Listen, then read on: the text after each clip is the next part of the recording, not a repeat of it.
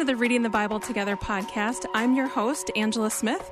Today we are talking about Luke chapter 11, and my guest is from the other things that I do in my job. I'm also a producer for Susie Larson Live, and I am so grateful to welcome Susie Larson to the podcast. She's an author, a speaker, a radio show host, and I get to call her friend, and I'm so grateful. Welcome, Susie.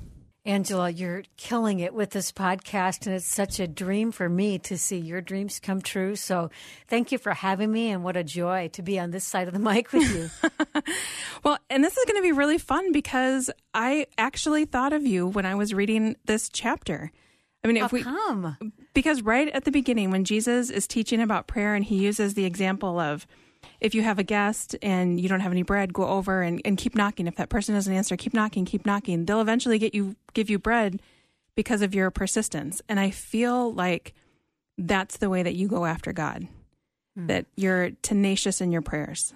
Yeah, thank you. I mean, that is true. I've had to, but it's been the way that God and I operate. I just think that he invites me to a holy tenacity, and I see his unbelievable faithfulness. And when I look at that in Luke's Gospel, chapter 11, I really see something so profound, this sort of juxtaposition of tenacity and an appeal before God, an attitude that actually causes God to distance himself from the proud. You know, Jesus had this active prayer life, and I want you to imagine what it was like for these disciples to watch him just slip off by himself. And in my Advent devotional, Prepare Him Room, I kind of paint a picture of one of the disciples kind of coming through the olive grove clearing and suddenly seeing Jesus on his knees with his smile turned up and his eyes closed and his hands raised to heaven because he's having this fellowship with his Father, and he's enjoying this peaceful moment with his daddy.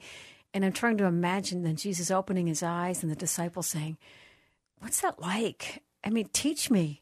Teach us to pray like that." I mean, do you ever feel fear?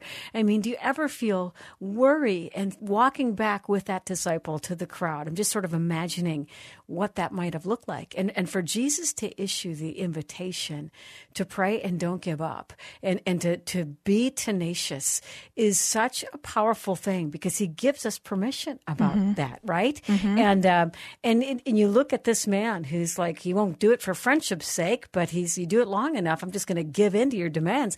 That isn't really at all what God is like, and he's not holding out on us. But it's a picture, if a man like that would give to someone because of shameless persistence, how much more would God respond to his children who keep knocking on the door of heaven going, "God, hear me when I cry. Bring my prodigal home. Hear me when I cry. Heal this broken body of mine." Something super powerful about understanding the invitation that Jesus issues us there. I love that. And what I appreciate about you too is that you're not saying name and claim it. You're not, this is not prosperity gospel. This is seeking God for deeper relationship. It's seeking God for what he said he would do. And in one of the other episodes, we were talking about blessing, praying for blessing. Mary's going to be called blessed. And did Mary understand what that was going to look like? That whole time that she is blessed, and we call her blessed, but she went through really hard times. Heartbreak too. Yeah. Well, the difference between prosperity gospel and an appeal to heaven and the asking, seeking, knocking invitation, they're two very different things, because when you have kind of a name it, claim it theology, you turn it into a formula, and the relationship is secondary to God as a means to an end to get what you want from him. And then you kind of fall into the mindset that A plus B always equals C. And what's so painful to me about that proposition is there are a lot of people, especially around healing, that's a tender spot for me, that have not, A plus B didn't equal C. They've not gotten their healing, or they're good, godly parents, and they still had prodigals.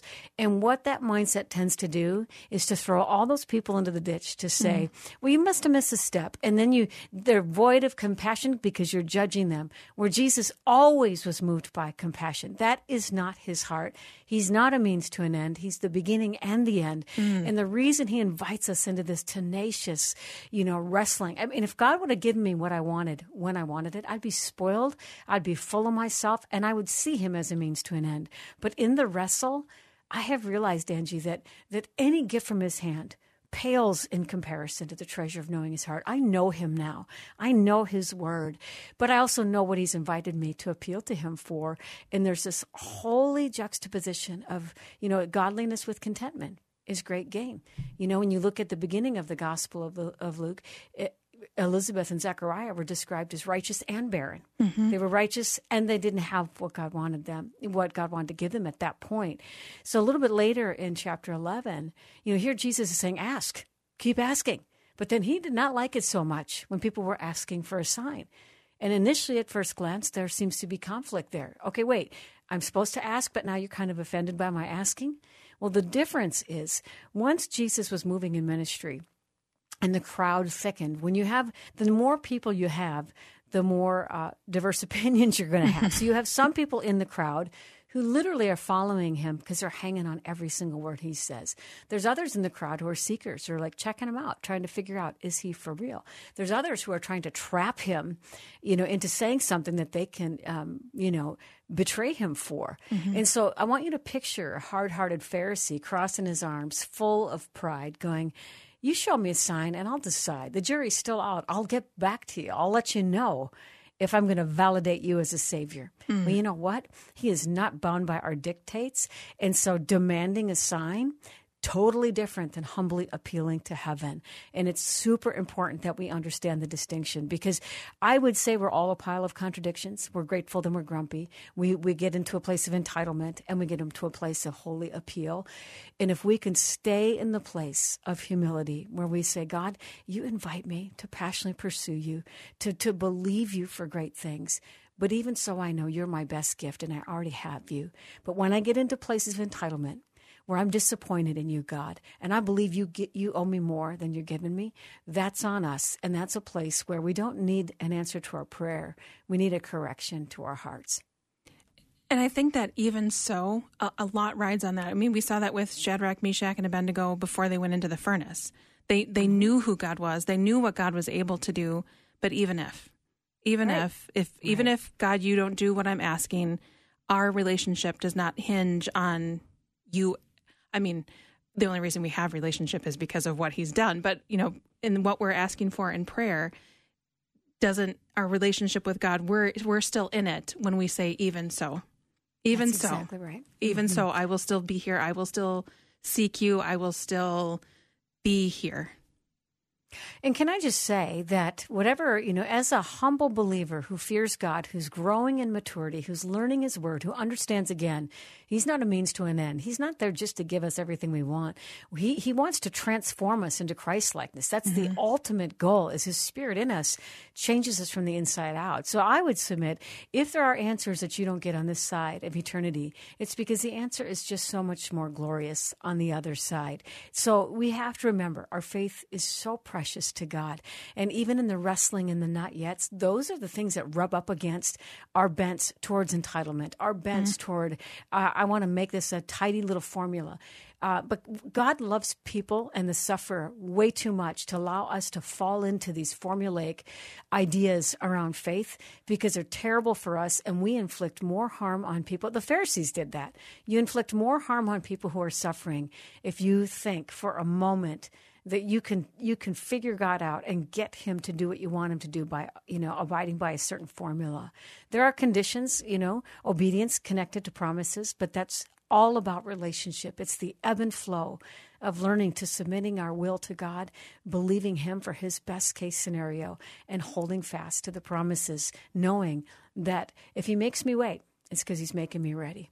Thank you, Susie. Thank you for taking the time to come on and to flesh out Luke 11 with us. Thank you so much.